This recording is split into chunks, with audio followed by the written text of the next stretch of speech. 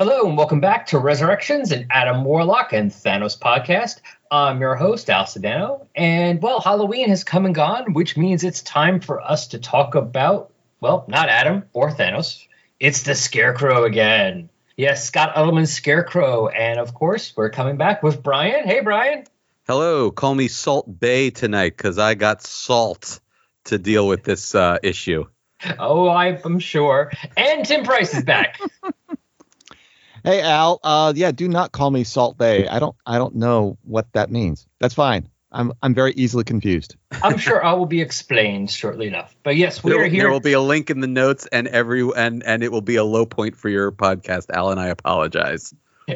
Brian is going to have a link to his dissertation or manifesto about this. We'll put it on the link in the show notes, I'm sure.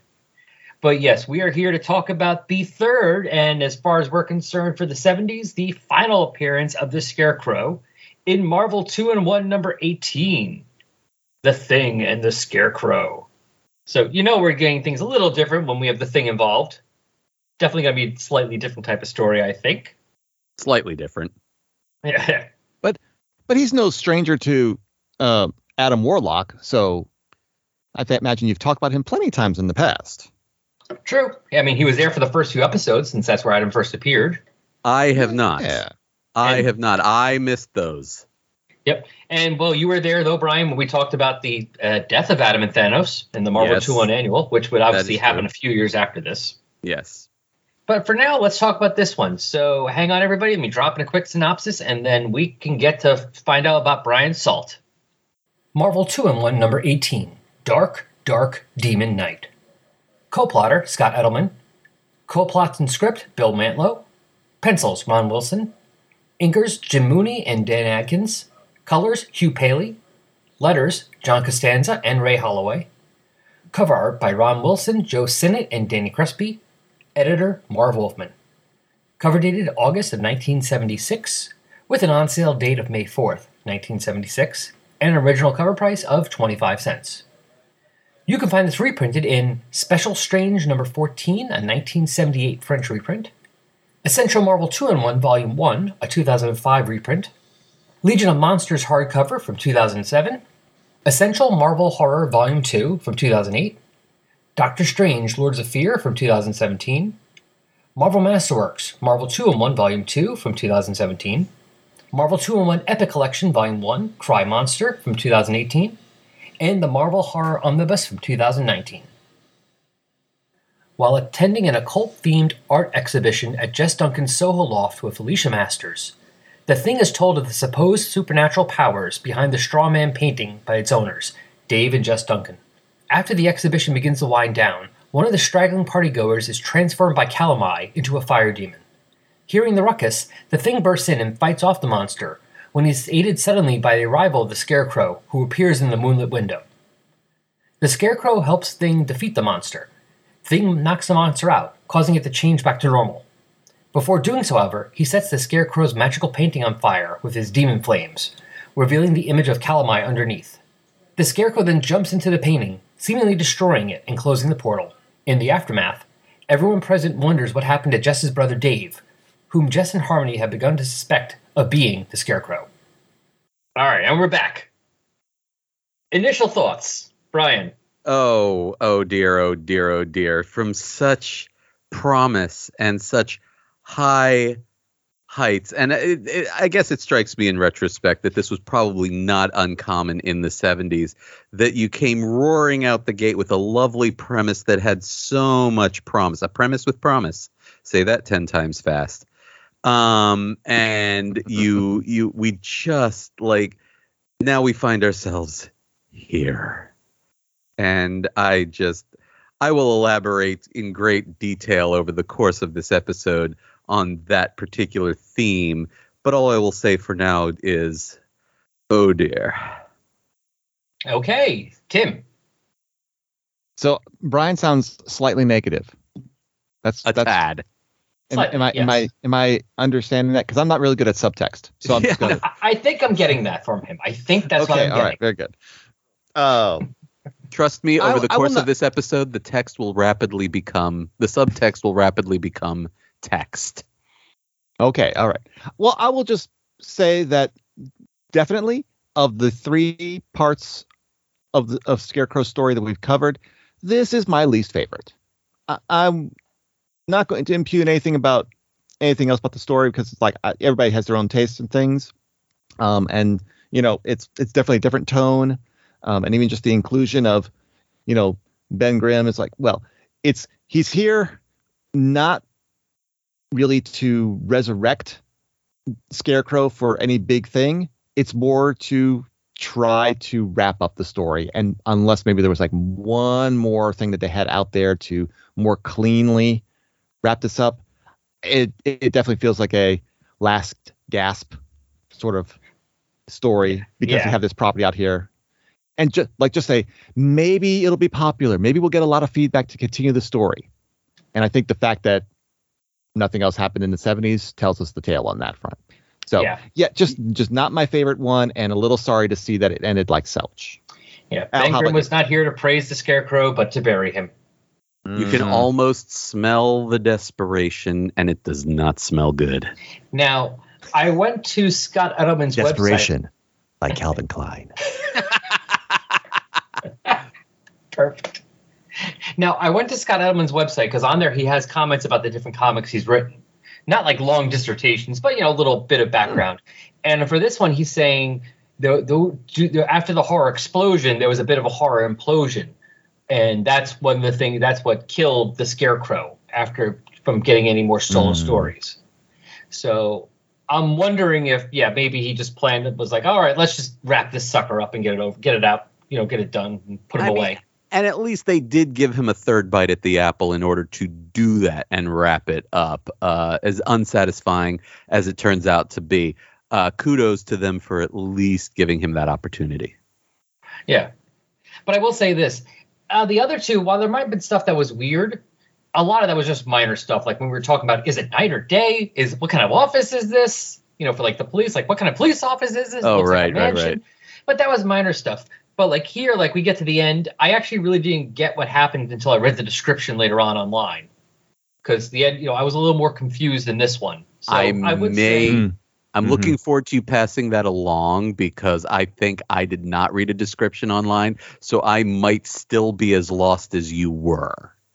Yeah, so I will agree with Tim. This is my least favorite out of the 3. You agree with me as well. Yeah, I am happy. Well, I mean, his those wordings. I am happy, however, that they at least didn't completely ignore. Unlike bringing back the show to its premise, unlike when they ended the Adam Warlock story from the original Warlock run and the Hulk issues, and none of his supporting characters are there for more like a cameo. At least Duncan and Jess, Dave, and Harmony. Yeah, that's it. Not Duncan's the last name. Jess, Dave, and Harmony are here. They're a part of the story. They're involved the whole time. It's not like they got written out in a panel. It might have been kinder to do so, but again, saving it for later. Just we better move along, or else we're going to kill poor Brian here. Oh, I think it's hurting him to keep it inside. I think no. We need to let you let it out, Brian. We have to let it out. Let me put it to you this way: the longer that you make me wait, the more editing Al's going to have to do later on, because the more swearing there's going to be. Matter of fact, it might not even have to do with waiting. Dear. You might already be doomed, Al. I'm just warning you right now. That's okay. So anyway, let's start off the issue. So Ben and Alicia are at this art party. Oh, wait. Hold your horses. We need to deal with this cover. Was anybody else I was wondering the same thing. Was anybody else confused about why the Human Torch was on the cover? No, because Ben always fights the Human Torch. I mean, what's confusing about that? I mean, they fight all the time. Well, that's true, but the Human Torch is rarely mouthing off about the demon cult while he's doing so. Rarely. Yeah. Well, I'll fully grant that. Absolutely. No, I was going like, wait, this doesn't look right.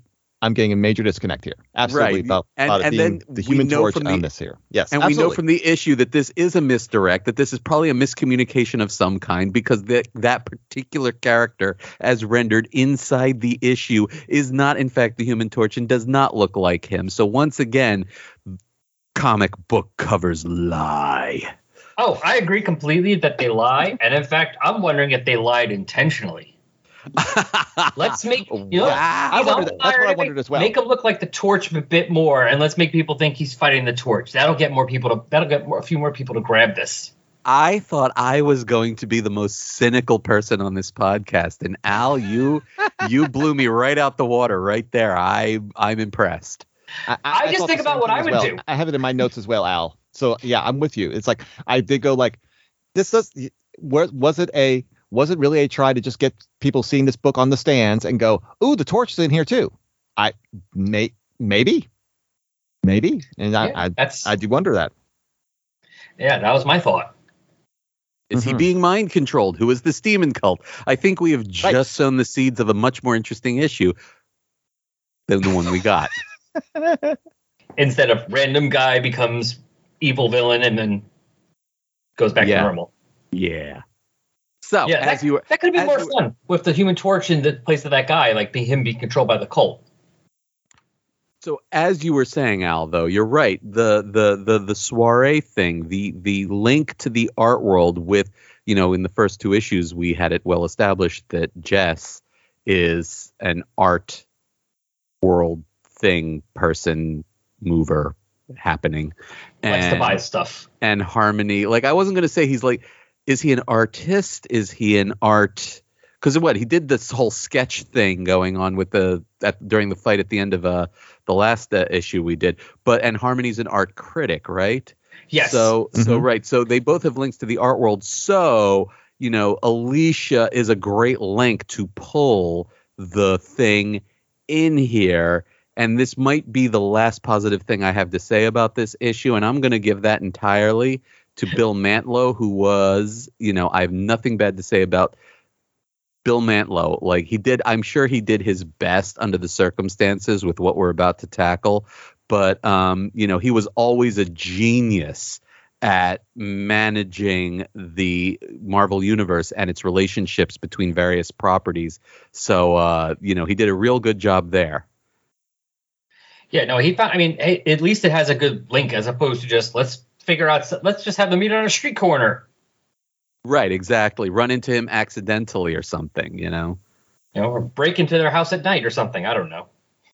So at least, there's a reason for this. And then, of course, we have to spend a couple pages recapping everything that happened. Everything, right. Months. Because we cannot assume for 1 second that anybody even heard of, much less bought, Dead of Night and what was the other one? Marvel Spotlight. Marvel Spotlight. There's a better chance people have bought Marvel Spotlight than Dead of Night. Because at least Marvel Spotlight was up to 26 and still had more issues after that, so it was selling.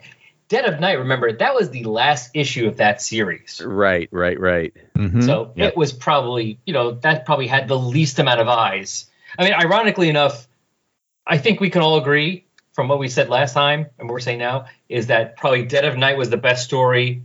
Spotlight is a second, yes. and this is a third. Yeah, no, easily. Yeah, easily. Oh yes. And yet, sales-wise, I can almost guarantee the reverse.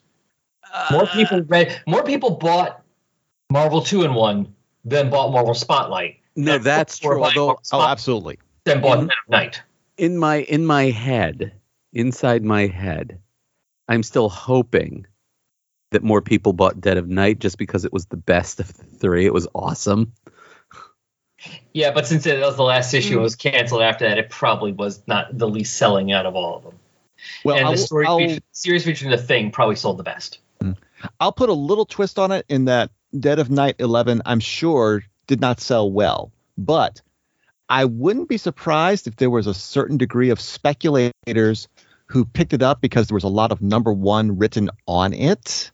Yeah. To hype up Scarecrow.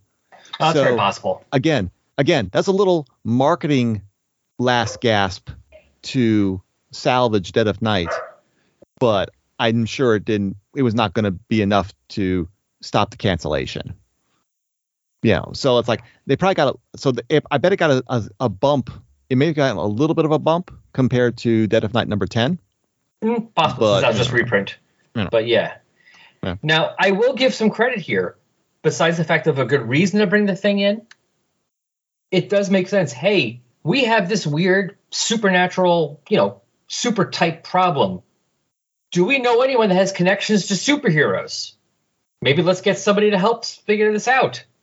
I can't blame them for doing that. I mean, it's not like people in the street, especially in this time period, knew who Doctor Strange was to call him up and go, yo, Doc, we got this evil painting in these cults. Monsters coming out of paintings, giant Cthulhu type things. Can you give us a hand? Was at this point in Marvel Universe history, was Doctor Strange still wearing the weird full head hood mask thing? No, he had stopped that, I believe, before Defenders even started. Oh, okay. But I mean, it's not like he was publicly known. Right. Okay. Yeah, I mean, who would be publicly known? The X-Men, the Fantastic Four, and the Avengers. Right. Makes sense. Hey, let's call the the Hulk. We're not going to call that's going to help. Let's call the Hulk. Well, I did like the novel thing about being art people. They went to their friend who's an artist who has a superhero connection. I really like that. Mm-hmm. Yeah. That's I think that's Matt Loeb helping pull the story together. Right. It's like, that's what absolutely. What other artist would they go to in the Marvel universe? I can't think of any. Try to think of any that would. I mean, there's no. Who is the artist equivalent of Matt Murdock as a lawyer? I don't really know of any besides Alicia Masters. No, you're right. I think there were not a whole lot of artists running around the Marvel universe in the 60s and 70s. The closest they would have had, and this character didn't even unless they go to the Marvel office itself. Yeah. Unless they go to the Marvel office themselves and just talk to Stan and Jack right there, because they could do that in the Marvel comics. That would have wound up in an issue of not brand Ech, and that's probably not what they were going for. But yeah, I mean, the closest character I can think of besides Alicia, and this is one who hadn't debuted yet, would be Dazzler. I mean, music, but that's at least connected. Well, that's connected to the, it's more connected than to the art scene than, let's say, for instance, like you said, Matt Murdock, lawyer. It's more connected than that. There would be connections there, but that's like that's closest. I'm pulling straws there. Or you go the rich route and go Tony Stark, because obviously that feels Josh like something they would have pulled at some point. Got money. Yeah, that feels like something they would have pulled at some point. He's a multimillionaire industrialist. Of course, he shows up at swanky art soirees. That kind of thing. Mm-hmm. But I'm just going to real quick and very briefly, too late, register my first two complaints about this issue. My first two sprinklings of salt, as it were. First of all, at least going by the splash page, but this is I'm not going to belabor this by commenting on it on every single page and every single panel. So I'll just say the art in this particular issue is even by Marvel 70s standards hella ugly. And I'm going to lay that at the feet of Ron Wilson as the penciler, because I've seen the works of Dan Adkins and Jim Mooney, who were the inkers in various other contexts.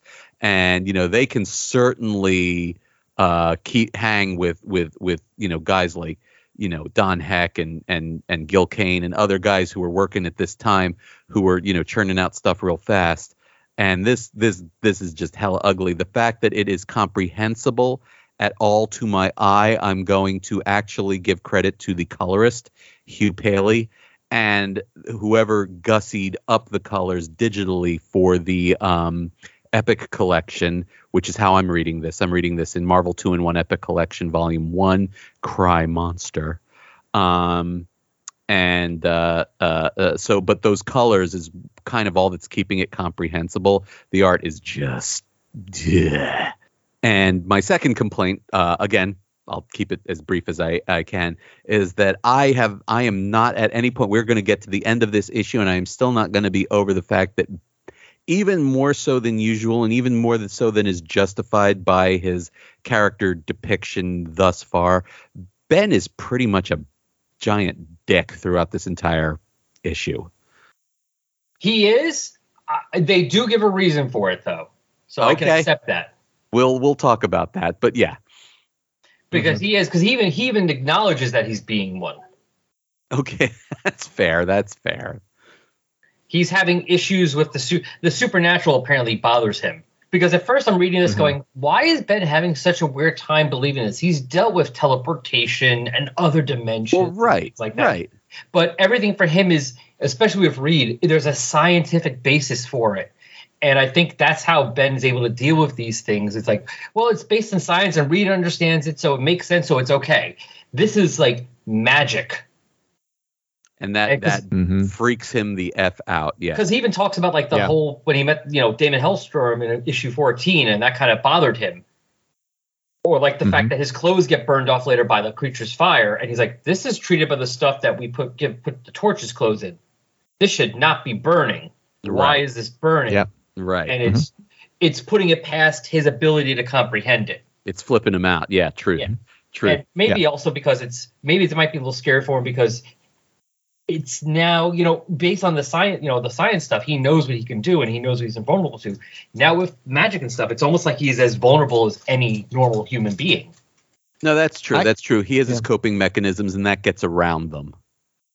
I can see that I'm going to be like the one in the middle between the two sides, because unfortunately I can see both sides a little too much, especially on Ben's dislike of the supernatural. I did read Marvel 2-in-1 from issue number 1 this year. I've started reading it through. I've gotten to about the 40s, so that's been really fun. But boy, he comes in and like issue number 1 has Man-Thing as the guest star, which is hella creepy, and a like road not traveled thing for Ben Grimm to go there. But also he meets up with Ghost Rider and the Golem, and then Son of Satan that you mentioned, and it's like, and then the Scarecrow here. He's soon going to be running into like Werewolf by Night and things like that.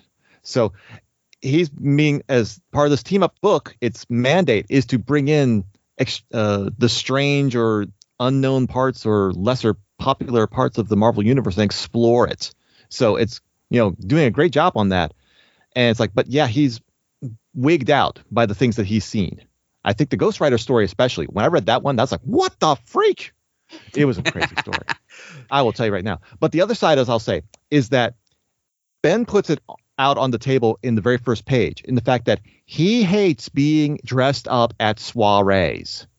So he's being a little boy who wants to go home and stomping his feet that he doesn't want to be here. And so it's like, I can see it's like both, is that he doesn't like the supernatural. It wigs him out, but he's handling it poorly because he doesn't want to be at this party anyway.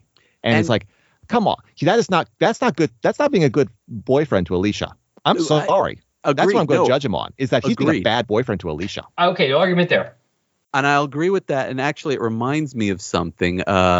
Some years ago, the last podcast I was involved with as a host on a regular basis was a Sergeant Rock and the Howling Commandos podcast. Brian actually means Sergeant Fury.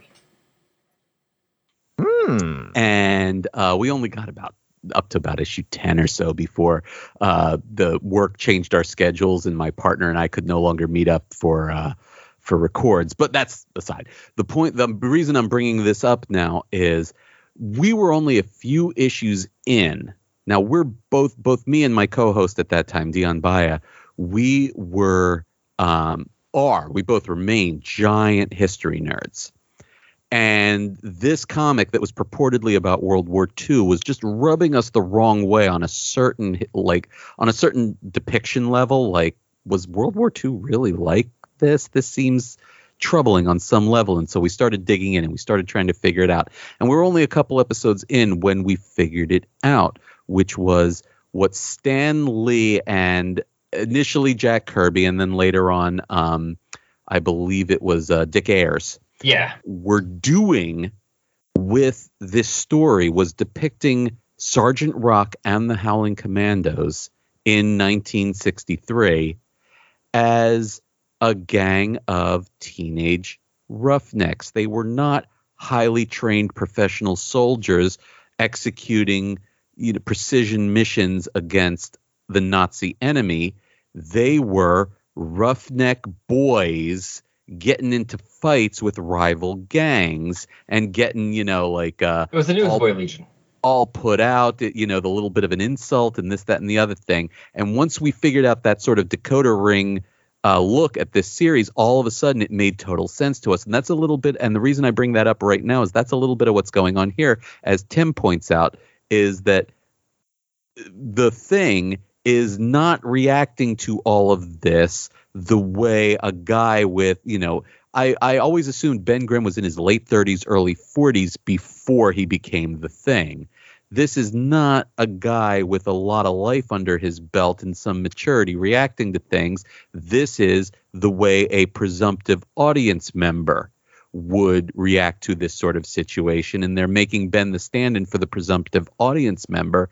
And that always sort of, that was never a trope I adored. I always liked it when Marvel presented its characters to us as, their own thing, not stand-ins for us, but their own thing that we could like look up to and maybe imagine ourselves better in. You get what I'm saying?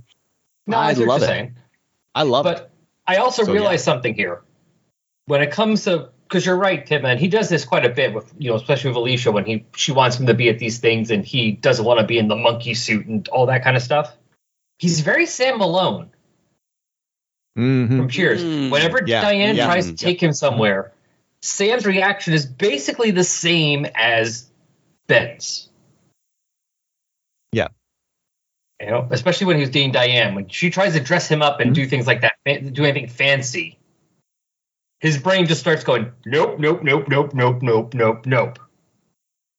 Although, to be fair, I do need to point out that for all of my long-winded bitching a couple minutes ago, this thing on page 2 where he goes, "Ow, I was only joking, baby. You didn't have to go and kick me." I have actually done that, and Marilyn will not let me forget that. that I have done that, where she has tried to signal me like surreptitiously under the table at a social event, and I just was like, "Ow, why did you kick me?" Oh, wait, sorry. And then going from the second to the third panel there, the second when he says, "When was the last time you tried to squeeze 500 pounds into a tuxedo? Ow! Something wrong, darling?" No, baby, nothing I can think of. Like he learned. Shut up. Yes, exactly. I love this side of Alicia. I don't think I've seen it nearly often enough. Yeah, I love her that. kind of putting Ben in his place. It's like, and so like, no, I'm not scared of you. It is wonderful to see. My first exposure to Alicia Masters was in the John Byrne years in about 1985, at which point she had, Ben was gone and she was Johnny's girlfriend. So to this day, it still always takes me a moment when I see Alicia paired up with Ben, which I'm intellectually aware, was the status for most of their existence. But it's still always a little weird to me since my first exposure to her was as Johnny's girlfriend. Elijah forever.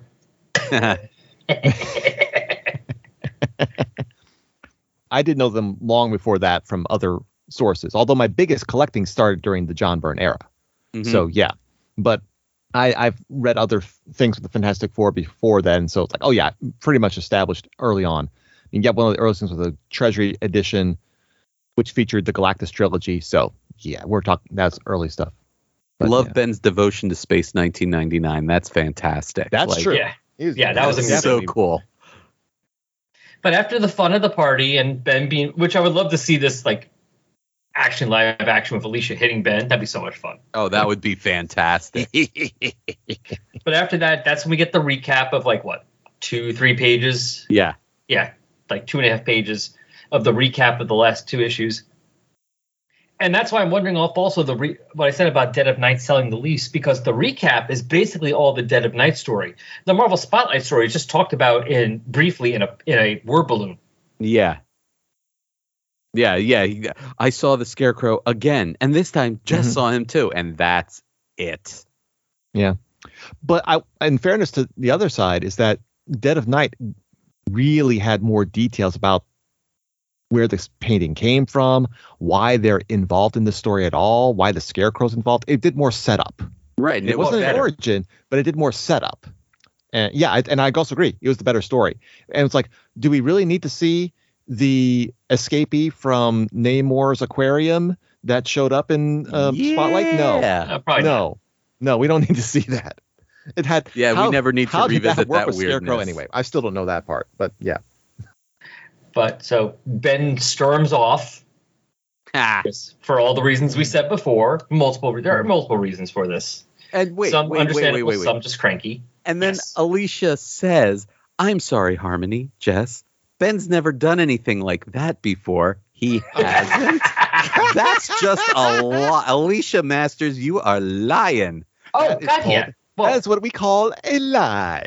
Yes, I agree. Well, completely. no, I could see that, though. To people who don't know him, you say that. If that was Reed and Sue, she'd be making comments. Yeah, no, they'd already know. She wouldn't have to say anything. They would know.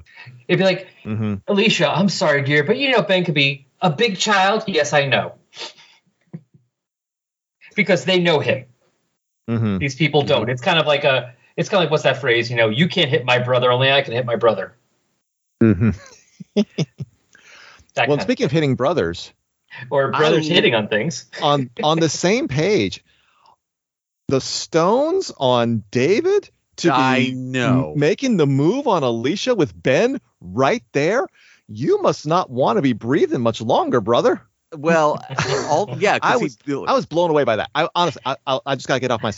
He looks like Jasper. I was blown away by this whole thing about anybody making a movement on Alicia Masters, known throughout New York as the Thing's girlfriend. Yeah, you are insane. No, truth. So I thought it just blew me away. And also not, to get too deep into a weirdness. Well, what the hell? I'll get deep into the weirdness because this is it's me. It's a weird issue. Go for it. This is me, and this is this podcast. Because I don't know, those first two issues we got, like I really was starting to form this idea in my head of Jess, Dave, and Harmony as like this sort of weird sort of throuple kind of thing going on. And you're not alone in that thought. And but now I'm thinking, holy crap, how open is their relationship with Dave just openly coming onto Alicia like this? Like what? In front of Harmony. In front of Harmony. That was my thought too. Like on the flip side, this is 1976. So they were teenagers in the 60s. Yeah, exactly. So they were college students in the 60s. They just wanted the key for the Fantastic Car to be at their key party. Oh, shit. Wow. Although, real quick, again, I said I wouldn't belabor it, so I'll just make a brief mention. The art once again gets super weird and unpleasant here when Dave is coming on to Alicia because he's shown in profile. And, like, what is up with his glasses and his nose here? Like, they're not working together in any way known to physics or anatomy. It's just... It doesn't look the way he looked before. I remember him being skinnier. He looks more like 60s Jack Kirby drawn Jasper Sitwell from S.H.I.E.L.D. Truth. So it's a little off model. Like, okay, and Harmony looks a little off too. I mean, honestly, the way he draws like both Harmony and Alicia, it's like he might be better off for like one of the romance comics. Yeah. Yeah, I'm not. Sure. Yep. But yeah, and that's kind of like the way he's drawing him. He's almost trying to draw him like that kind of leading man type look. He's got that big jutting chin and yeah. It doesn't work for him. But anyway, so Ben's a jerk to people at the party. Yeah, I love that line. By pretending not to have seen me, lady, I'm having a hard time trying to figure out how I could have missed you. Like, and then he rude, but hilariously so. Yeah. Now that's the Ben Grimm we like. I love it. That's the Ben Grimm we like. And that's when he realizes, why am I being a jerk? Right. Now we get a little bit of introspection. Well, if I can, before we get too much into that, I got to call out David one more time, because what does he say specifically to Alicia? It's like, oh, well, are you with someone, Alicia?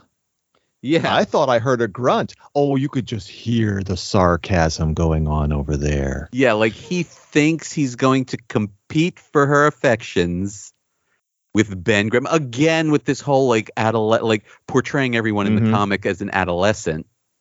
You know, the ever-loving blue-eyed thing. Yeah, you got it. Like you got a chance against him. I believe the name of Aunt Petunia will be invoked. Someone's going to get knocked down the Yancey Street if he's not careful. Someone's going to end up disappearing behind a painting forever. Oh, that's a whole different problem. That's what happens when you hit on Alicia. Spoilers. That's what happens when you hit on Alicia. Right. Oh, my goodness. Anyway, yeah, Ben introspects.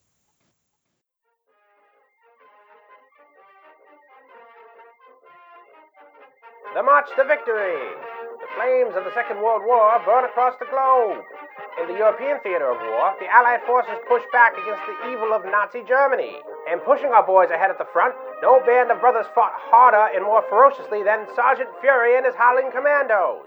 Marvel Comics immortalized the courageous exploits of Sergeant Fury, Dum-Dum Dugan, Gabe Jones, and the rest of the elite fighting unit. Well, hell, heavens and Murgatroyd, here they come now, Sergeant Fury! Look alive, you gold bricks. I'm not fighting the war by myself out here. What do you think we're gonna do when the Nazis actually show up? Come on, you boys, march! Wahoo! The Sergeant Fury podcast will follow those gripping stories of combat and bravery from the beginning. Join Brian Zeno and Dion Bayer every other Monday as they dig into Marvel's classic Sergeant Fury and his Howling Commandos issue by issue with humor and historical insight. Wahoo! The Sergeant Fury podcast is available on iTunes and at furycast.podwits.com and is part of the Podwits Podcast Network. Face front, soldier! Wahoo! Yes, which I'm wondering would be very relatable to the assumed, whether it is or not, assumed teenage audience at this time. Because I can remember being a teenager a lot of times and being like, why am I, like you're angry and pissed off and you don't know why you are and why am I behaving like a jackass? Mm-hmm. And you keep saying that instead of stopping yourself, you keep saying the wrong thing more and more. Been there, done that. Yep. And that's what Ben's doing. Although he does try and at least make up for it after he breaks the, priceless antique or, ashtray, whatever. Which, by the way, that's a nice little callback to show that this is a different time where there's an ashtray at this party. Nice. And it's like, oh, yeah, there's hey, we have an ashtrays out here in case people, having a smoke, want to put it out. What's an ashtray? It's a fancy ashtray, though. I don't blame Ben for thinking that it was something valuable because right. It's like all artsy and stuff. Yeah. Yeah. Well, it's the decor fits. Someone was planning this right. Oh, yeah, there you go. It's kind of funny because when I look at the art in this issue, it's like, yeah, it's not really working for me. But boy, Ron Wilson's later work in Marvel 2-in-1 is usually really good and often, lauded as like people's definitive Ben when we look at him later. So maybe it's just off to a rough start. Maybe he just wasn't nailing it in his early issues. I'm going to chalk it up to early installment weirdness, as TV Tropes puts it. That makes sense. Yeah. And now, finally, the plot is beginning. After, what page are we on now? Yep. 7. Yeah. And oh my God, the squareness of Dave's glasses. Like, oh my God, look at them. Look at them. They're like picture frames. Look at his face. It like turns into a triangle. It's like he all of a sudden like went from like being normal and healthy to being like, stage 4 cancer and like being in hospice. Well, I think the funny thing it's all sunken in. It's like, where'd his face go? Here's the thing I got off of this. And again, this is what you were talking about, it being early on in Ron Wilson's Marvel career, at least. And I'm getting the sense, because he's doing a horror comic in a way, but he's doing a horror comic that has in a superhero book. And so it looks to me when I'm going through these pages and even, again, not loving the art in any way, shape or form, it looks like Wilson is flip-flopping between trying to be John Buscema and trying to be Bernie Wrightson. And it's like he can't decide which mode to be in. So it's like you get these weird sort of like alterations, like midstream almost. That makes sense. That actually fits. Yeah, I like that. Yeah. And we get I don't think he shows up again, so I think it's our one panel cameo by Calamai, the villain of Scarecrow. Yeah, exactly. Yes. He pops in. Hi, I'm here. It's like they're trying to establish a big bad, but the series didn't last long enough for him to actually make a proper appearance. So it's like, here's your 30 seconds of Skeletor. Okay, he's out. We don't need him anymore. What? Skeletor, yeah. We only have so much budget for him. Yeah. We can't afford the budget for more Skeletor. Yeah. Our youth, the upbringings of our youth. I never was much of a Masters of the Universe fan, so I never think Skeletor first thing. My first thought of like along those lines is always Mum-Ra. Okay, that works too. Yeah. Same era. Yeah. Yeah. We can't afford to have Frank Langella this long, okay? We're going to have him for 5 seconds and that's it. But yeah, so he possesses some random art goer who knocks Dave out, which seems to be the prerequisite to happen for all the Scarecrow Which does stories. not look like what he's about to do. He looks like he's going to stab him. He looks like he's going to Yes. stake him through the heart. Yes. Mm-hmm. But no, he just like it's always like thump. Like we're just gonna do the hit him in the back and knock him out thing. Scrat. Yeah. That's the sound effect. That's the sound of a concussion. Mm-hmm. And then he jumps through the painting. Yes, I love the image of his face there. Like whispers urging him on, calling him, and I'm like, them some righteous 70 sideburns there, right there. That's what that is. I love those. Oh yeah, that was great. Now, so Ben's back listening to the story. So does anyone else confused by the "I'm from Missouri, pal"? I'm like, you are? And what does that even mean? Because he says, you know what that means. I'm like, no, I don't. I do know what it means. I was confused about it maybe 3 years ago, but because it came up in another comic from the same era, and someone explained it to me at that time. It's like, oh, okay. Missouri is the show me state. Oh. Yeah, I just looked it up. Yeah, so I'm not claiming. So that's why I gave a little precursor. So I'm not claiming that I'm that smart. I'm claiming that somebody told me about this a few years ago, and I'm barely intelligent enough to remember something from a few years ago. So, but yeah, because I'm sitting there going, "What? Do you Yeah. mean like Missouri Avenue and Yancey Street?" And I'm like, "What do you mean?" Yeah. You ain't from the Missouri section of New York City. But yeah, you're right. I'm looking it up. It says it's from idioms from the Free Dictionary. Informal, unwilling to accept something without proof, skeptical. yeah. I'm from Missouri. You have to show me you're right. You gotta show me because I'm from the show me state. Yep. Ben's ready to get out there and hopefully catch the last 2 minutes of Space 1999. He's still being such a jerk. Like this whole thing where Harmony's like actually making an effort to be nice to him despite what a jerk he's been. And she goes, well, at least you tried to understand, Ben. Thank you for that much. And he goes, anytime, sister. Maybe sometimes I can help you out with a real problem. And I'm like, oh my God, you're lucky you're made out of rocks, or I would like all of them would be trying to slug him at this point. Well, he's lucky he's made of rock because his shins would probably be black and blue all over. He'd be hopping home after Alicia. He ain't getting any. Like, I don't know what he and Alicia get up to back at, like in their private time, but whatever it is, he ain't getting any of that. Nope. But doesn't matter because this is a comic, which means we have to have action. And we got screams coming from downstairs. Good Lord. I love that. That's like good Lord. And we get to see something coming out of which looks like a yellow fire badoon. Yes. He like go. This looks like the love child of that Scalian human whose name I can never remember. Triton. Oh, Triton. This looks like the love child of Triton and Firelord. Yes. Mm-hmm. Looking nothing at all like the character on the cover. Thank you, Al. I was about to say the exact same thing.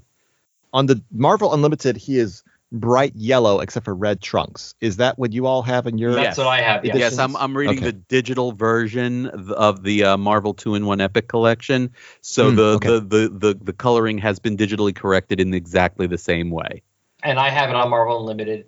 So either, I mean, and to be fair, if the digital for Epic is probably the same as the same Unlimited. source. Yeah, exactly. So if this is not the original, none of us have that. Right. Harmony's reaction just rubs me the wrong way here, because we've already had, remember in the first issue, the thugs came to take her, she started kicking ass.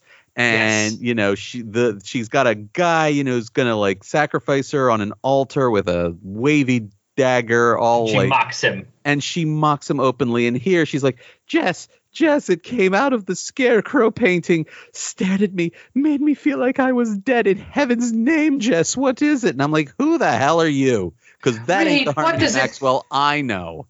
Reed, what does it mean? Yeah, exactly. More Sue Storm than Harmony Maxwell for sure. She's 60 Sue. Yeah, no, it's a little. That's a little disappointing. Yeah, I like the ass kicking Harmony better. That's what I'm saying. Those were characters I loved. What did you do with them, co-plotter Scott Edelman? What have you done? I do wonder if this is suffering from the Marvel method a little bit, because I would believe that wholeheartedly. Yeah, that's like Ron was given a rough idea what was going to happen here, and he did it the way that Marvel 2-in-1 does this. Yeah. The women characters all react like this in Marvel comics, no matter what their role is in the story. This is how they always react. So, no, his partnership with the previous with the other artist for Dead of Night and Marvel Spotlight, that they were handling it very differently, but here Ron's just doing what he's used to doing. Right. So it's like, and then dialogue has to match. The dialogue has to come in later to match. As well. So I'm sure this being the mid 70s and it being the Marvel method, I'm 100% sure that you're correct about this, Tim.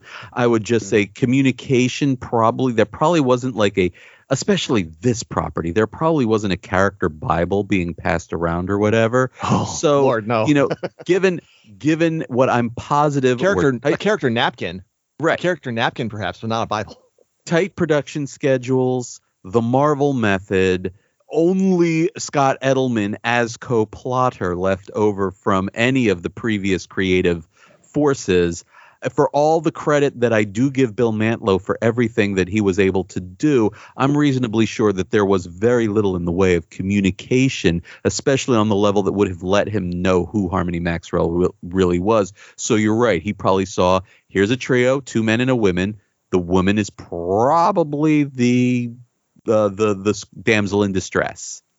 Yeah, I mean, whereas you and I know it's usually actually Dave is usually the damsel in distress. Yes.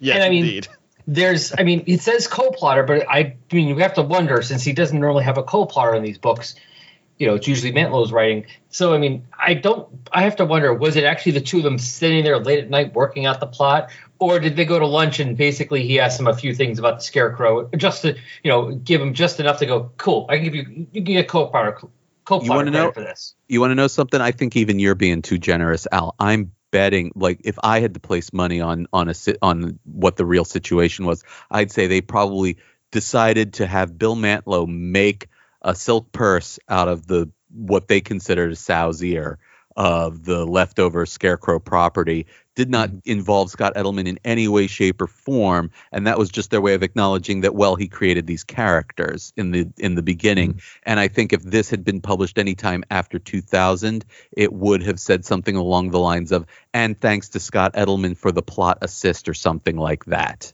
Yeah. Now, on Scott's page, that's fair. This is what he says exactly about it. So it says, his story comes to a conclusion of sorts in a story I co-plotted with Bill Mantlo from Marvel 2-in-1 number 18, in which he teamed up with The Thing. And that's all he says about that. So he was not involved in any way, shape, or form. I'm going with maybe he had he had a lunch. Maybe that was enough for them to go, yeah, great, you get credit, to give him credit. But that's the most. I wonder if it's. I'll go a little deeper into it too. Is that maybe the real co-plotter credit was solely because they used so much of the story from Dead of Night in this issue. Oh yeah, that they were not going to. Yeah, that they kept credit him solely because of that. And maybe I bet Mantlo probably had those stories and then got on the phone with Scott and had just a couple of questions about these characters, about these stories, and Scott told him what he had, and that again, just like cemented the rest. But Mantlo just took it and ran with it from there.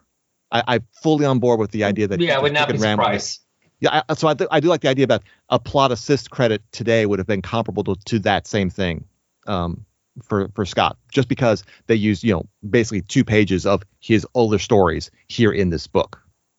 You know what, though, Tim? I am going to now come down hard in agreement with you as far as the Marvel method being employed here on the creation of this issue.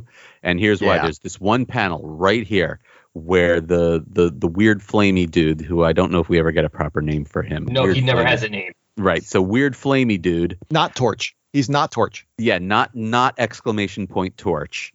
Does the blasty thing, and Thing like it says in actual spoken word balloons, flames from his hands burning the tux right off me.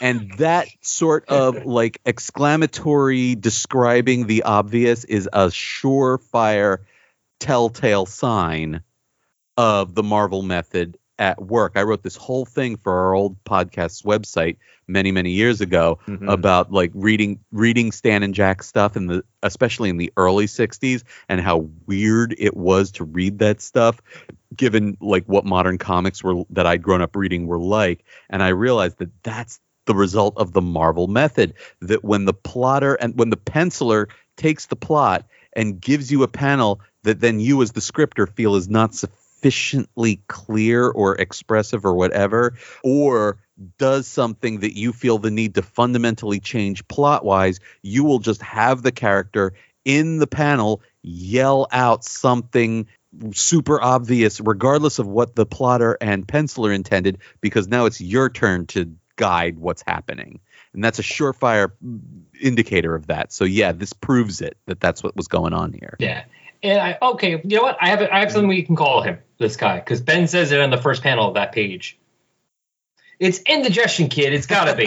So Indigestion Kid. That's what he's fighting, the Indigestion Kid. There you go. I love it. Love it.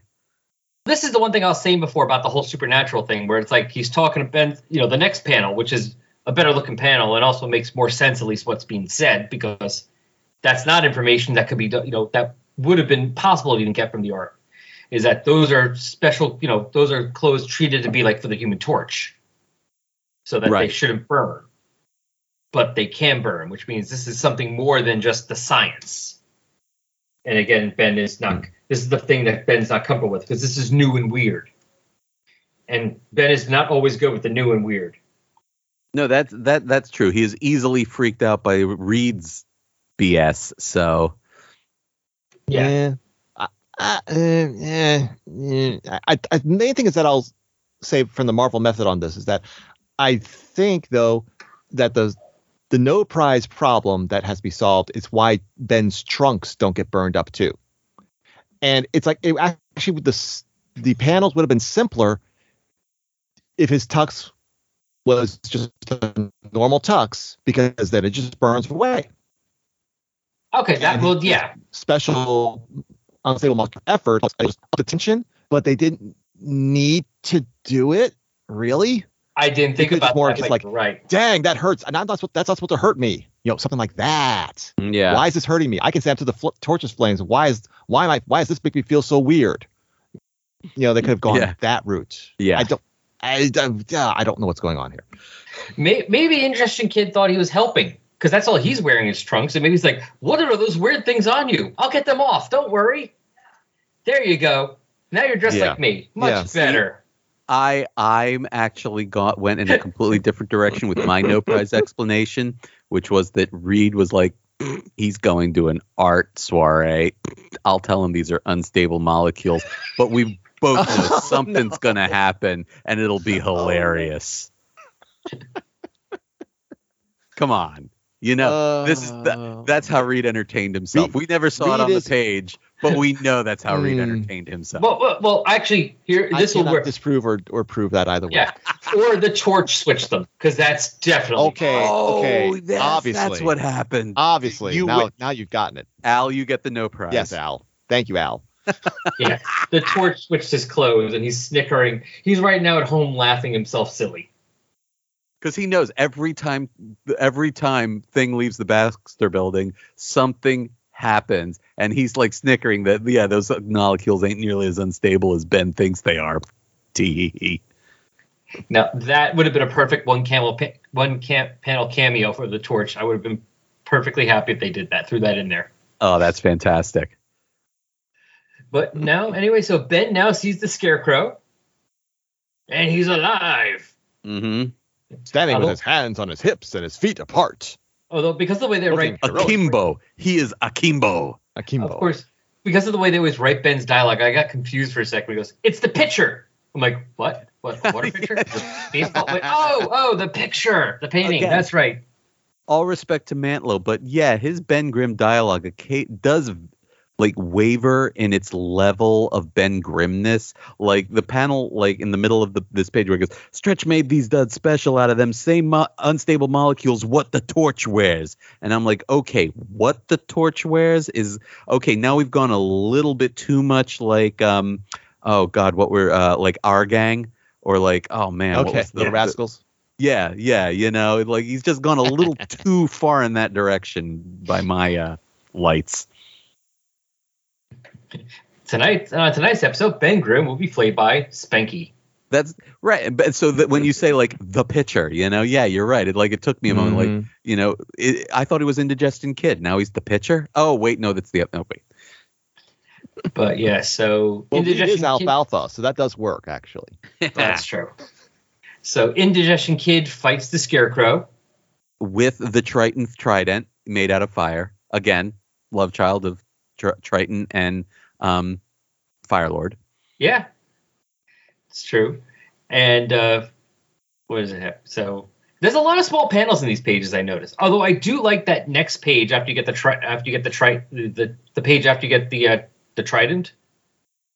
Yeah, where he goes from the first panel to the second panel. Yes. Where it's all one image of Ben, but the first panel goes down the entire length of the page. You get that one side of Ben. The next panel only just shows his face and hand, but it's the same picture. No, that's cool. But real quick, go back to the previous page. So we have the panel with the trident. What is the Scarecrow doing? He threw a trident at... I can't. I'm not to say it. Indigestion Kid. Yes. He threw one at him, and he's melting it. And he's melting it. Yes. Okay, I thought he'd like formed it out of. Okay. Oh, that's why he doesn't have it anymore. Okay. Thank you. Okay. See, comprehension through group reading. Necessary for issues like this. Yeah, it's a team project, definitely. Reading these comics is a team project. We need that. Oh, God, it takes three of us to decipher one of these things. I tell you what. That's why I never got through the Similarian. It's because there's only one of you. I can't even say Similarians. I have no idea if I'm saying it right. Silmarillion. And the only reason I know that is because I'm a big fan of the band Marillion, which was initially named the Silmarillion and dropped the first syllable before they got signed to a record deal. Yeah, I've heard it both ways, so you know. I ain't got no silver millions. What are you talking about? Pipe down there, Ben. And this is all very appropriate for this particular podcast. This is all very Jim Starlin, the second person narration. And still you stand and watch thing, you know, it's all of this like narration addressing the main character. That's very Jim Starlin. Yeah. Yeah, he is definitely one of the ones who did the third person, or was it second person omnipotent or something? Second person narration. I have. Mm-hmm. Yeah, because I'm pretty sure I know he did some of the early issues. I'm not sure how many he did, but I know he did some of the early issues of Shang-Chi. Oh, really? I did not. Well, he's a co-creator. And I had no idea. That's cool. And I had like I had early on like the second or third appearance of him, And there's a lot of that in there. From what I remember, it was a lot. Nice. It was like one of the comics I had that had a lot of that type of narration. I'm pretty sure that was Jim Starlin as well. So now we got a little bit of the manifestation of the luncheon between Mantlo and Edelman, should such a thing have actually happened. Because here in one panel, Jess and Harmony finally drop the explanation for the whole 3-issue series that we never got, which is, something on the other side of we think the painting's a door, something on the other side, this god named Kalumai has been trying to get out, and the Scarecrow is the guardian keeping him from doing so. Boom. That's the explanation. We were in fact, Jess and Harmony, we were in fact wondering why you had called us all here today, and now you have finally explained yourselves. We've done our job. Although I still keep thinking Calamy is like the same name. It sounds like the name of the band that did the theme song for C-Lab 2021. So. Wow. That was their name, like Calamy or something. With a C, not a K. But that's all I keep thinking of. So I keep reading these things. I keep hearing the song from C-Lab.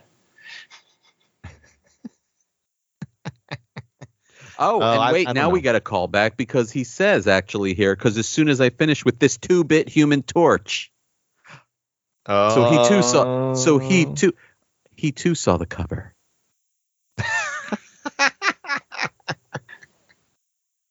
Oh no. Ben's not happy with that. Sorry. Oh, by the way, real quick, I looked up real quick. So yeah, the issue I was talking about with Shang-Chi was Special Marvel Edition number 16. And yeah, writer Steve Englehart and Jim Starlin. So yeah, that makes fascinating. sense. That's great. That fits with the whole Jim Starlin. Interesting. That kind of perspective. But anyway, and Ben, of course, gets the shocker as he ties the guy up and smacks him around. And then the Scarecrow's right behind him, laughing hysterically, which has got to be really unsettling to have this guy just there, just laughing. Mm-hmm. And laughing like that, like the. Yeah, that's exactly what it sounds like too. Yeah.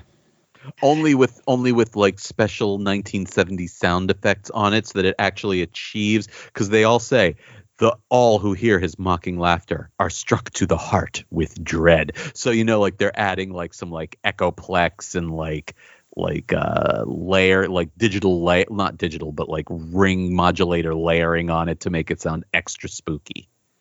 Yeah, they're putting it all through the disco machine and everything. The disco machine, exactly. Yes. I was gonna say auto tune or something, but I realized that didn't exist in the 70s. So I'm like, I have no idea what exists. It's some kind of disco machine.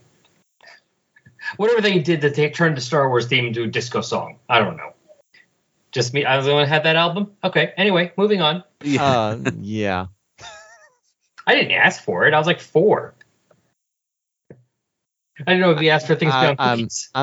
We're not judging you at all, Al, but we are judging you. No, not at all. But we are judging you. We're judging Nor you are we hard. lying. That's a lie. But anyway, so Ben gets slapped. Ben gets shot in the back by the soul-searing fire. Yes, and thus this is pain of the soul, and thus the body falls. So Ghost Rider should be popping in to sue for copyright infringement. And the laughter stops the demon, and then he makes it rain. Sure, why not? So yeah, he can do that, right? Well, Scarecrow made a tree grow weird.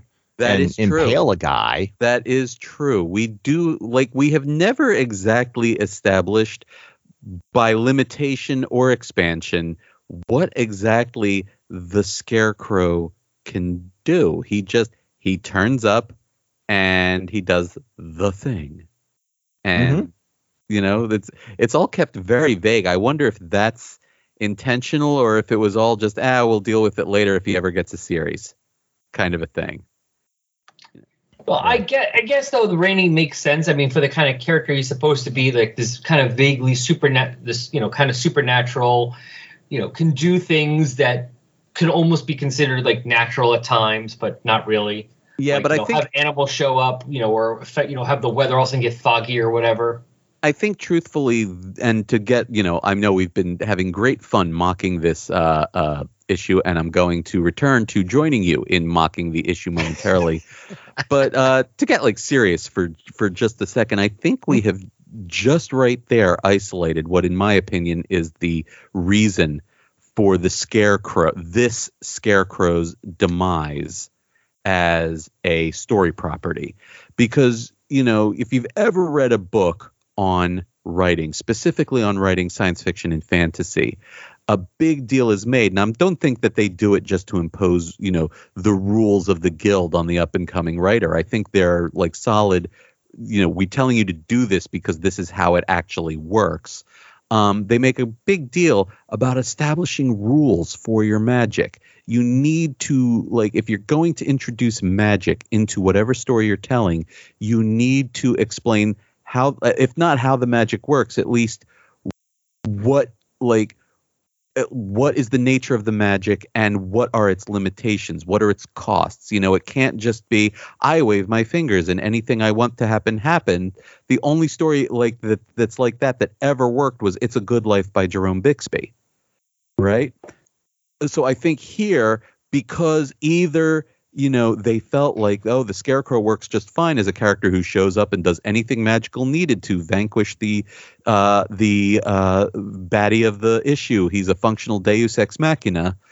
Or if it's because they figured they'd deal with it later and just didn't have time because this. But I think that is actually why this character and this property and this premise failed, because that absolutely necessary. The readers might not have. I guarantee you, no readers, maybe one or two, but no readers were really being consciously aware of this or parsing this in their minds. But I think on some fundamental level, they were being left dissatisfied by this story because it wasn't making its rules clear. Comic book readers like to know, what are the powers? What can they do? What are the rules of this particular story that you're wanting to tell me? Well, he can be stopped by kryptonite. Oh, the madder he gets, the stronger he gets. Oh, he, can stick to walls. They want to know what the rules are, and the fact that there's not even a notional gesture made at establishing any kind of rules in this story, I think that is why readers never warmed up to it. As cool as the characters, as the three human characters are, I think that's what's going on here. No, I can agree with that. I have some thoughts on that, but Al, you go first. Oh, sorry. I was just going to say real quick, because we're going to get another new power in another page or so. Of course we are. Yeah. My counterpoint on that is I completely agree, Brian, with that, especially in novels and other books like that, and other kinds of media. The one thing about superhero as a genre in comic books is that there's a lot of things where the character has the can do anything power, and the conceit is some established basis for why they can do anything, but it still doesn't stop them from doing anything. So it's like the Molecule Man controls molecules, so he can do anything he wants. But it's because he can control molecules. That has nothing to do with what you actually do in the story. It's like now he can just do anything. But that's like the only rule. And for magic users, by and large, in superhero stories, they can do anything because magic is kind of the rule that goes by. I mean, I had a friend who asked me when Doctor Strange was about to appear in the first movie from the MCU, what are Doctor Strange's powers? And it's like, well, he can do magic. It's like, yeah, I get that. But what are his powers? And the only answer I could give him is he can do anything as long as it rhymes. The Justice League wouldn't help him, so Batman formed a new team. These people of power are all looking for something, be it their past, or a purpose, or simply somewhere to fit in. These are the heroes for a troubled age. They are the Outsiders. We are the Outsiders.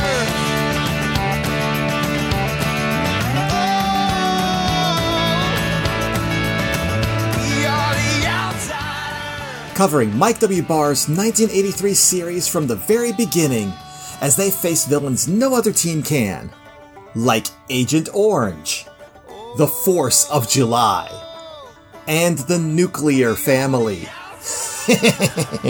Puns. This is The Outcasters, a Batman and the Outsiders podcast. Look for us with the Huntress podcast on Apple Podcasts, Stitcher, and Spotify. Or listen at our website, thehuntress.podcast.com, and follow us on Twitter at BatOutcasters. We are The Outcasters, because to live outside the law, you must be honest.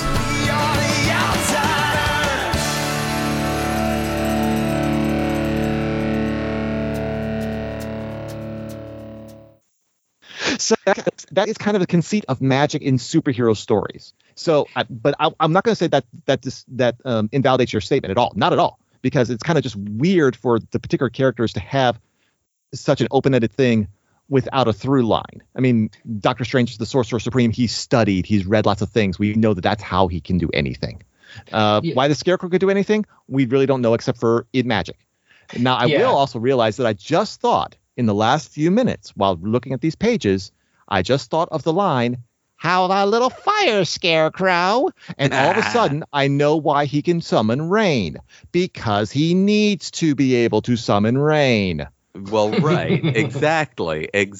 But so that's all I can say on that front. But and again, this is the last thing I'll say on it, because I know that, Al doesn't want us to get into a whole like Soho Forum debate on, the nature of magic in superhero comics. Well, I would lose, so it's okay. But no, I was just going to say the idea I have here is even like you say, there'll be the character with the do anything power, Mr. Mixie-Plick, Mixel-Piddleick, however you say it, or the Molecule Man or whoever. And but still what the reader wants, like you said, they can do anything. So why didn't they? Why don't they? Now, every once in a while, you'll get a writer like Jonathan Hickman with the balls to actually answer that question. It's like, well, no, actually, you're right. So here, he did the thing, and then we'll get like 8 issues of Secret Wars in 2015.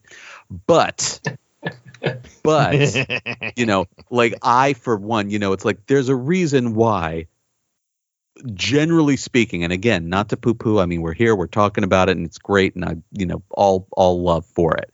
But that said, there's a reason why Marvel 2-in-1 comics from the mid-1970s are generally more or less disposable, and something like, say, Lord of the Rings, where you have Sauron, an all-powerful angel, undone by his inability to conceive of someone not being corrupted by the power of the One Ring, right?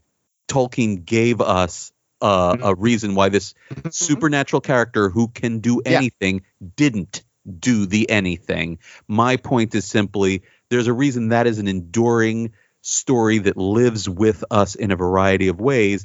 And these comics, as much as we enjoy having this fun time talking about it, don't. That's all I'm getting at. Sure. No, I can see that. And just to say real quick on it, you are right in that, like, because it can't be frustrating. They just let them do whatever they want because they need to, and that's why they have that power. I wonder, though, if the Scarecrow could have been a bit of an exception to the rule if he had a chance to actually be in, like, consecutive issues or something, as opposed to, we look it up here real quick, Dead of Night number 11, which was the last issue, in August of 75, and then an issue of Marvel Spotlight in February of 76, because he's not really the main character. He's almost like a side character. The main characters are really, the three humans. Right. So he's this. So like they could have possibly got away with that for a while, because he doesn't have captions. He doesn't have thought balloons. He doesn't have speaking voices really, except he. So he's, there. It's just what they can see him do, and then figuring it out. Okay, so far we know he can do X, Y, and Z, but we don't know about the rest of the alphabet because we might not have seen him do it. It's kind of like the people on the street of the Marvel Universe.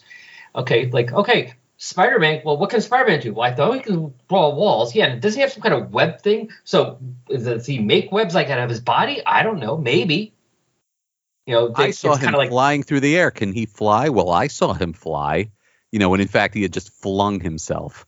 Yeah, so it's getting that. So, I mean, they could have done a thing if they had consecutive issues where, like, we got his powers set where like we could see like here's his limits. This is what he can do. He can't do this. He can do this. But unfortunately, of course, one of the problems of it is we just get these kind of 3 one-shots. So it does come across as just like he does this because he needs to. Right. Kind of does come across like that. No, sure. And if, it's a bit of a chicken and the egg thing because, as you say, had we gotten more consecutive issues, a lot of these questions would have been answered. And my contention, of course, being that, well, they didn't get those consecutive issues because they didn't do a good job of initially setting up that these questions may kind of be answered or even what the questions were. Told you I had salt. I don't know. Yeah, I can kind of go both ways on that because I'm always very indecisive, But there's other books that are like that have they've done the same sort of thing where the main characters in the story, but like the headliner is the mystery character. It's like, who is this? What is his background? What is his part in this? And you don't really know. I haven't really read many of them, but like Night Force seems like one that is not too dissimilar in that.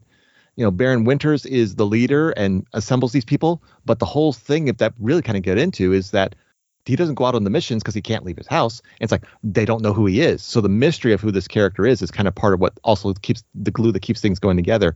I don't know. It's just I think it just suffers from bad timing. All the things about with this character and the stories that came along are just bad timing. I mean, they weren't confident enough in the character to give him a solo title just out of the gate.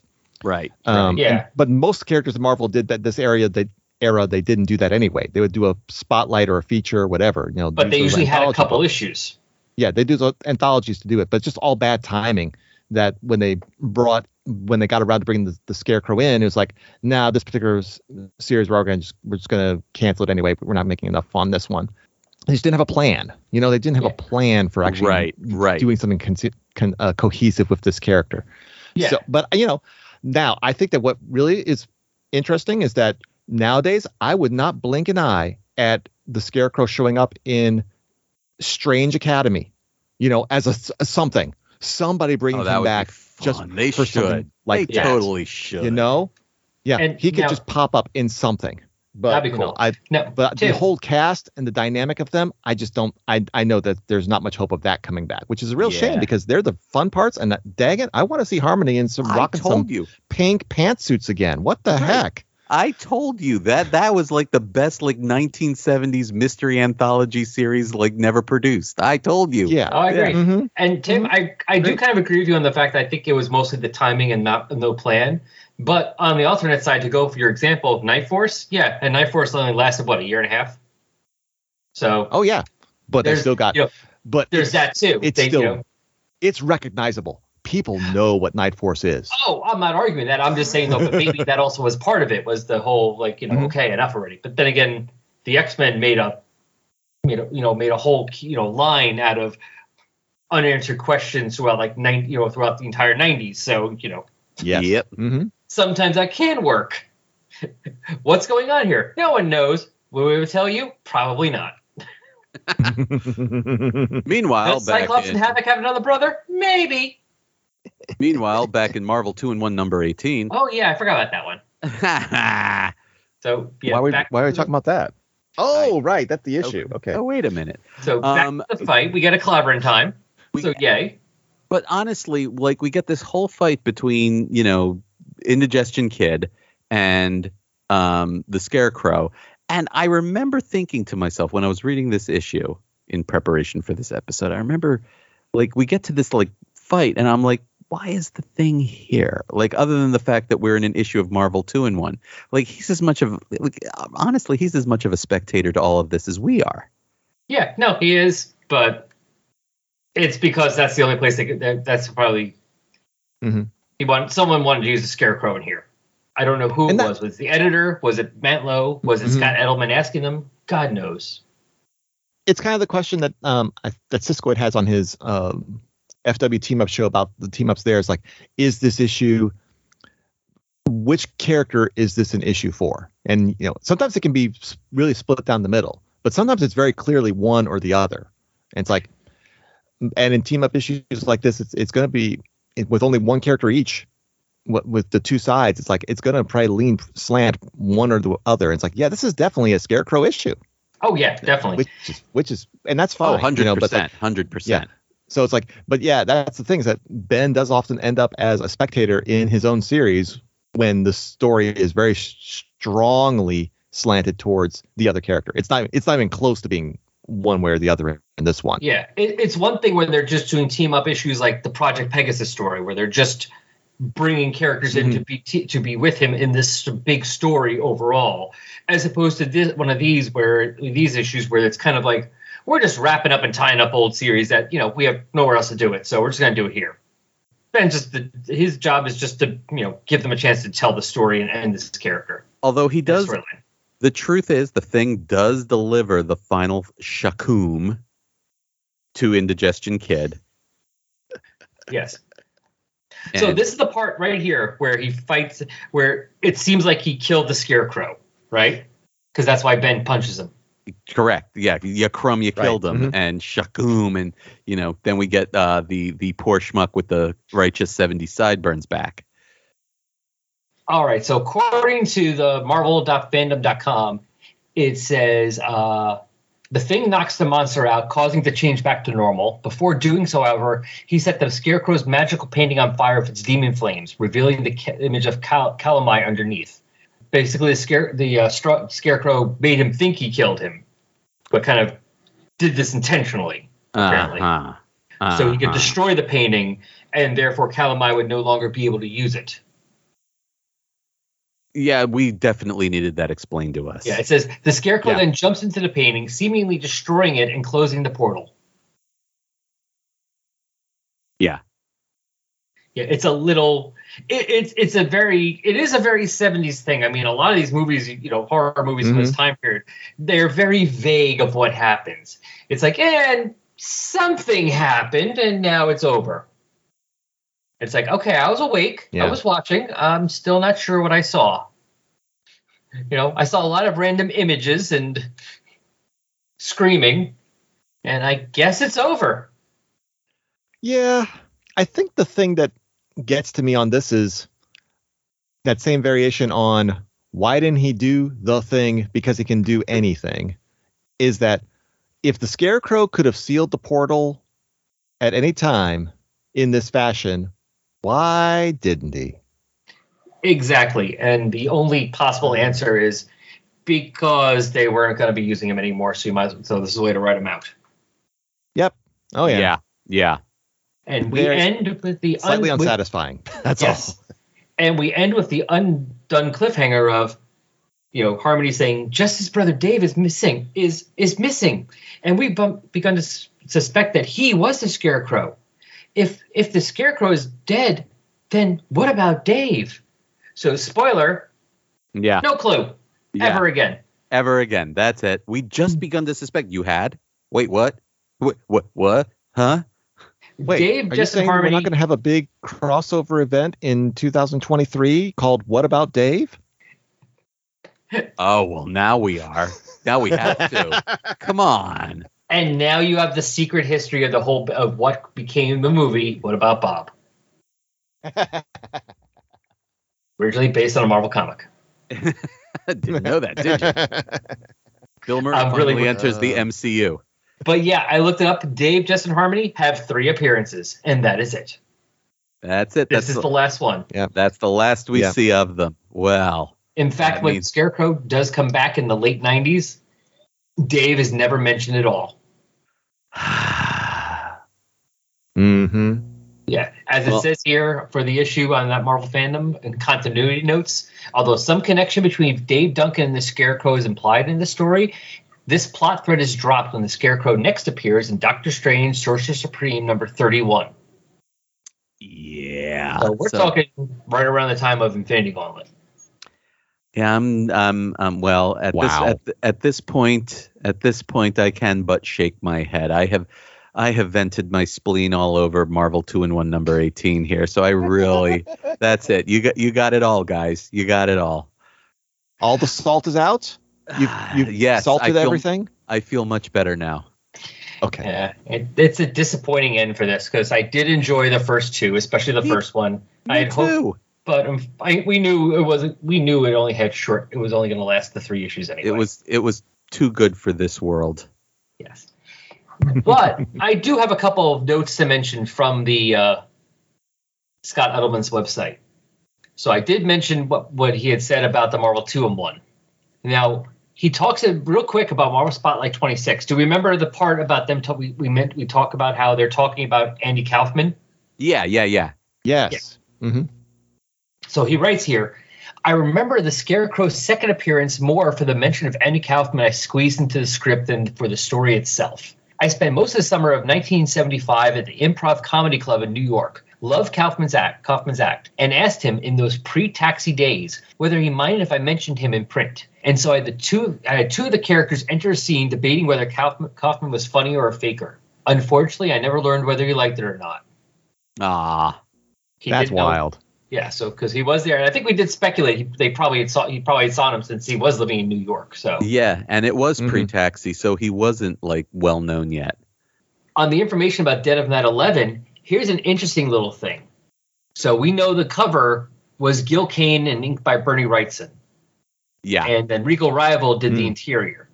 But as Scott says, but here's something you may not know: one artist who really wanted to draw the Scarecrow was John Byrne. The character had gone through many incarnations. The character had gone through many incarnations before it saw print. Incarnations which John had known about, and now, as you'll see, even participated in. In May of 1975, I received a fan letter from him in which he wrote, "Just got the first issue of Scarecrow, Dead of Night 11. Love it. Really tremendous, and I much prefer this version to my pumpkin rendition. Enclosed is a subtle hint." So I have a copy of that, so hold on. I'm going to show you two, and I'll put this in the show notes, the picture that John Byrne included, if I can figure out how to do that in Skype. And if that little circle thing would stop circling. All right, sending it now to you guys. So this is the little image that John Byrne sent to Scott Edelman. That's pretty cool. That's very nicely done, as expected from John Byrne. Yes. Mm-hmm. Yeah. Now as Scott continues on, you might have thought as you read that note, what pumpkin version? It so happens that John did an earlier drawing before the Scarecrow ever saw print. This one was published in the 1975 fundraising portfolio of ACBA, the Academy of Comic Book Arts. And let's put this one in. All right, sending the second one, which is a more pumpkin version of the Scarecrow. Oh, yeah. Mm-hmm. That is certainly a pumpkin version of something. It does. I cannot connect it to the Scarecrow in any way, shape, or form. Yeah. It reminds me a little of the pumpkin-headed character from Land of Oz. I'm just trying. I can't remember his name. See that. Yeah. Yeah, I know who you're talking about, but I always all of my brain goes to is Merv Pumpkinhead from the Sandman. No. Nowadays, no, definitely that is not a Merv Pumpkinhead. Like. No, the hair, the hat, no, it's not Merv. I'm just saying that's the only name my brain goes to for the pumpkin character. I know there's one from Oz, but I just keep thinking my brain just goes to Merv. Yeah, absolutely. But because he's now his name is Pumpkinhead, so you can't help it, and he's much more well known from anybody who's read Sandman to the present day, because Sandman was just have made him a much more known character. Yeah. I saw that Land of Oz Treasury Edition back in the day when I was a kid too. That's where I would have seen the depiction of the pumpkin-headed figure that I'm thinking of. I just don't remember his name at all. But it kind of reminded me of that, like a cross between that, because it looks like it's a cross between that and Scarecrow from Oz as well. That's what that particular one looked like. That's actually pretty good, interesting design. Both of those are actually better and scarier than I expected from Byrne. I'm not used to him doing scary. He will do emotional and superheroes and extreme, but those are actually a bit. There's a bit more horror element to them than I'm used to seeing from him, and those could have worked. I think those could have worked. That's pretty great. I probably scared Lance Hendrickson a lot. I guess I want to. Okay. But as Scott writes, sadly, John never got the chance to tackle the Scarecrow, as the Scarecrow himself didn't really have a chance. So Scott had begun writing the Scarecrow's third adventure, which has only a single page of art and script remain. And he has a photocopy of that. So I want to show you that one at least. So let me know if you got that. Yes, I did. It's very interesting. It's very Jim Steranko almost with the design. Yeah. This is all that remains of that next appear. Would have been his third issue if he had gotten a third solo. The lettering above is supposed to have said, "In the dead of the night, by the full of the moon, the evil that drives us will breathe its last breath. For the chase of the hell fiend is won by the swift. However you look at him, the scarecrow spells death." Oh, I like it. A little poem.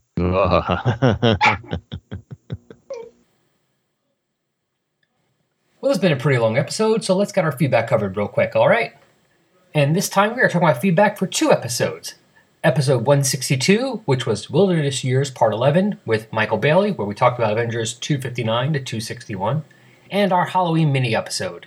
And we're just going to mix all the responses into one. So on Facebook, the post about both those episodes was liked and shared by Noel Tate, Clinton Robinson, Magazines of Monsters, Mirko Mackey, Ka Razen, Billy Dunleavy, Jesse Starcher, Gene Hendricks, A World on Fire, and All-Star Squadron podcast, and Ruth Sutherland. On Twitter, we got likes and retweets from Viet Win, Capes and Lunatics Podcast Network, Alan Sharp, Jason Snick Venable, Moon Cthulhu, Outcasters, Batman the Outsiders podcast, Tim Price, the Podcrasher, Chris Lydon, Unpacking the Power of Power Pack, Jeremy Daw, Trapped in a World, David Finn, Secret Wars and Beyond podcast, Ed Moore, Truth, Justice, and Hope, Coffee and Comics, hashtag Source Material, Robson Maya, FVF Firestar, and Eric, son of Paul. We've also begun likes and shares recently on our episode posts on Tumblr, so we're going to start sharing those now. So thank you to VC46 and CTKVI. Now, if you want to hear more from me, you can hear me pretty much every week on the LEGION PODcast. You can find that on the Legion of Substitute Podcasters feed, link in the show notes. And on that show, we talk about the late 80s, early 90s DC Comics sci-fi series Legion. That is the one with the acronym and Lobo in it, not Legion of Superheroes. All right, I need more responses from people. I asked you a couple of times in the episode to send us an email about thoughts of yours, so send that email to resurrectionspodcast@yahoo.com. You can like and share our posts on Facebook. Just type in Adam Warlock or Thanos in the search box and we'll pop up. Go to the Tumblr page, resurrectionsadamwarlock.tumblr.com, or follow us on Twitter, @AdamThanosPod. And finally, this show is part of The Collective. The Collective was started by a few like-minded podcasters who wanted to network in the most traditional sense. It has become a repository for ideas, crossovers, and potential guest appearances. And you are going to hear a promo from one of the Collective shows right now. From the time of his hatching, he was different.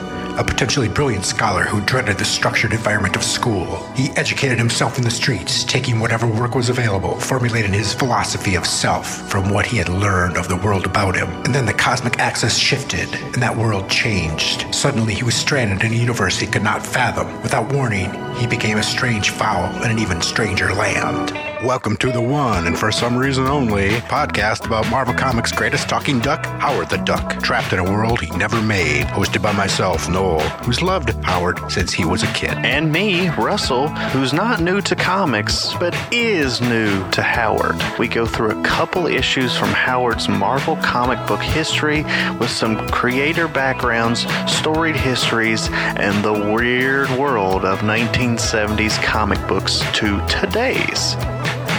Get ducked up in a world he never made. Trapped in a World, the Howard the Duck podcast. Wow! Proud members of the Collective. Nice. All right, so, but I think I have to go in a second, so why don't you guys start pimping stuff? Well, since I introduced Brian first, why don't you go first, Tim? All right. So you can find me on WON, our podcast network, with AJ Wright doing our shows such as the Batgirl Cassandra Cain podcast, where we cover the adventures of Cassandra Cain. We're currently covering the new series from DC called Batgirls, which features Cassandra and Stephanie and Barbara Gordon all as Batgirls, and it is fantastic. You can find that on our website, thehuntress.podcast.com, because it shares a feed with our Huntress podcast as well. And you can find my podcast on that site called The Outcasters, which is a Batman and the Outsiders podcast. And you can find those places, various places on Twitter with like @HuntressPodcast or @Right On Network. And most importantly, you can find Outcasters @BatOutcasters, and you can find me @TimPrice17. Brian? Weirdly, I got nothing at this time. So just if you want to know, if I will take the lazy way out and just say follow me on Twitter @KidChyron, KidChyron, for observations on all matter of pop culture and other niche interests that may fill that hole in your heart. So that's all I got. And if you want to hear more from Brian, just start re-listening to this podcast. You're going to hear a lot of him throughout. Exactly. I'm all over this dang thing. And we'll be again soon as we finish up what we're doing now and getting back to doing some more Starlin. Going to be getting back soon to some more Starlin Thanos graphic novels. Truth. All right, Excellent. everybody. Well, I think I'm being told I have to go. Sammy, do you have any last words? Oh, sure. Now he's quiet. Yeah. I'll wrap up just by saying these episodes were fun. And if we can find any like short properties to dive into like this again, I'm always up for it. I will agree with that this was a fun series to dive into. I had not heard of this character before, and I thank you, Al, for introducing me to it and for bringing me on to talk with Brian, because it's been a joy talking to the both of you about these issues as well. Even regardless of our level of enjoyment of the issues themselves, it's been a great time talking about them with you guys. So thank you for having me on the show for this. Thank you, Tim, and agreed completely. Well, thank you both for doing this. This was fun. This came out of one of our, like we said, our little our digressions on one of the other issues that the Thanos story that Scott Edelman wrote. And I'm glad I went with it. Nice. It is a feature of this podcast. Tangents have a way of getting really out of hand. Yeah, I'm sure another one will pop up at some point, and we'll take that to something else. But for now, everyone, thank you. Oh, sorry. So you can rename this, but I digress. Yes. And then have Peter David sue me for copyright. Oh, nah, that'll be fine. It'll be fine. You'll be It's fine. It's not me being sued. Don't worry about it. Yeah, exactly. Behave or I'll have Harmony kick your ass. Oh. Now you bring out the big guns. I mean, Dead of Night Harmony, not 2-in-1 Harmony.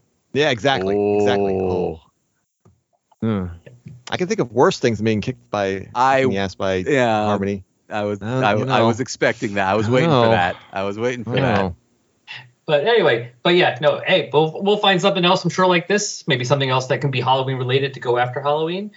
Hey, anyone out there, do you have a character or a thing like this? It's like 3-4 issues, that short property that could be amusing. Let us know. Write in. All right. That's all for this time, everyone. Bye. Bye. I ain't going to buy out of you.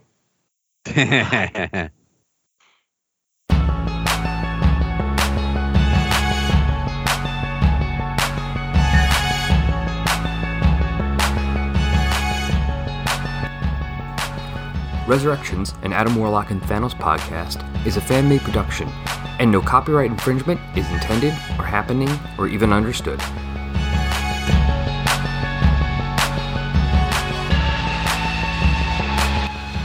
The opening music for this podcast is Intro Pompeii by Lino Rise, and the closing music is Dark and Dramatic by DJ Puzzle. Both are licensed by the Creative Commons license.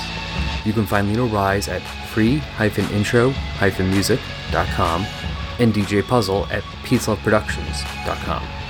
Links to both can be found on the Tumblr page.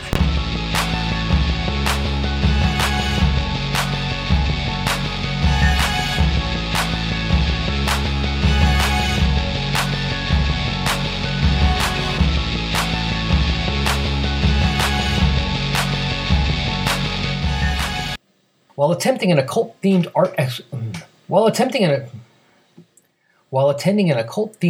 exhibition at